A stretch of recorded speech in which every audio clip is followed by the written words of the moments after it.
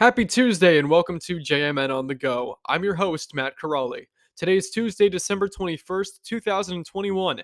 Here are the stories that matter to you today. We started our show in Tuscarawas County as two men are dead following what police believe was an accidental carbon monoxide poisoning in New Philadelphia. New Philadelphia police were dispatched to the 1000 block of Grant Avenue Northwest when a man at the home called 911 to say two people were hurt in the garage late Sunday night.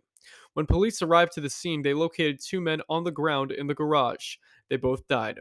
Police Chief Michael Goodwin said information from their investigation gave reason for them to believe the two men went to the garage to drink beer and possibly listen to music with the car running in the garage.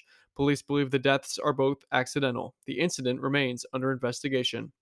Monday morning, the New Philadelphia Police Department was informed that multiple signs on display at Storybook Lane at Tuscarora Park had been vandalized with red spray paint. While responding to another call, police were made aware of a possible suspect. The suspect, a 33-year-old female, confessed to vandalizing the display.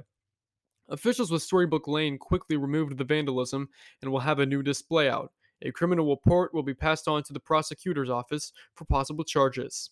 In Stark County, the Salvation Army is calling reinforcements to meet local fundraising targets for its Christmas Red Kettle campaign, now in its 131st year.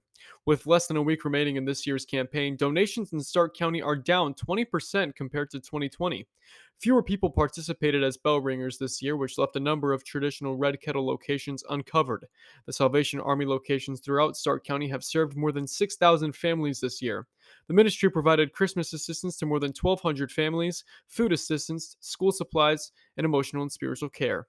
The rapidly spreading Omicron variant is now the dominant COVID strain in the United States, representing 73% of sequenced cases, according to data published Monday by the Centers for Disease Control and Prevention. Omicron has displaced the previously dominant Delta variant, which the CDC says is now an estimated 26.6% of sequenced cases for the week ending December 18th.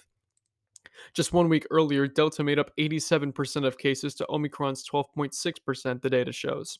The Omicron COVID 19 variant was first detected in southern Africa in late November and labeled a variant of concern by the World Health Organization on November 26th. It's not clear when exactly it first arrived in the U.S., though California was the first U.S. state to confirm an Omicron case in the country on December 1st. The CDC has said a patient developed symptoms earlier on November 15th. Let's now head north to Akron as a 58-foot long pedestrian bridge stolen from the city last month has been found, and police said a man is facing charges. Akron police said investigators acting on tips and other information Friday afternoon found the missing span partially disassembled on property in Sharon Township in neighboring Medina County. A 63-year-old man has been arrested and charged with felony theft, police said. APD has also stated that the bridge is expected to be shipped back to Akron in the coming days. In sports, let's take a look at the three biggest high school girls basketball games in the area, starting with New Philadelphia, overcoming lost leads in the final period of regulation and first overtime of the Quakers' 68-64 double overtime win over Tri-Valley High School on Monday.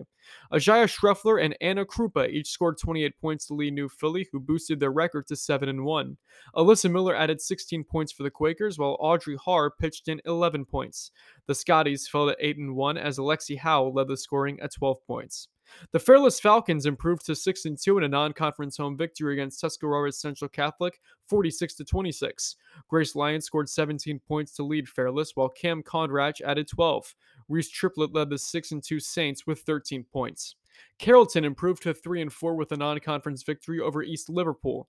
Hillary Baker tallied 13 points for the Warriors, while Grace Leslie added 7 points. Kate Davis led East Liverpool at 5 points. Finally, today in Cleveland, the Browns fell to the Las Vegas Raiders 16-14 Monday evening. Raiders kicker Daniel Carlson drilled a 46-yard field goal as time expired to take down the shorthanded Browns on the road. Cleveland will head to Lambeau Field to take on the Packers Christmas Day at 4:30.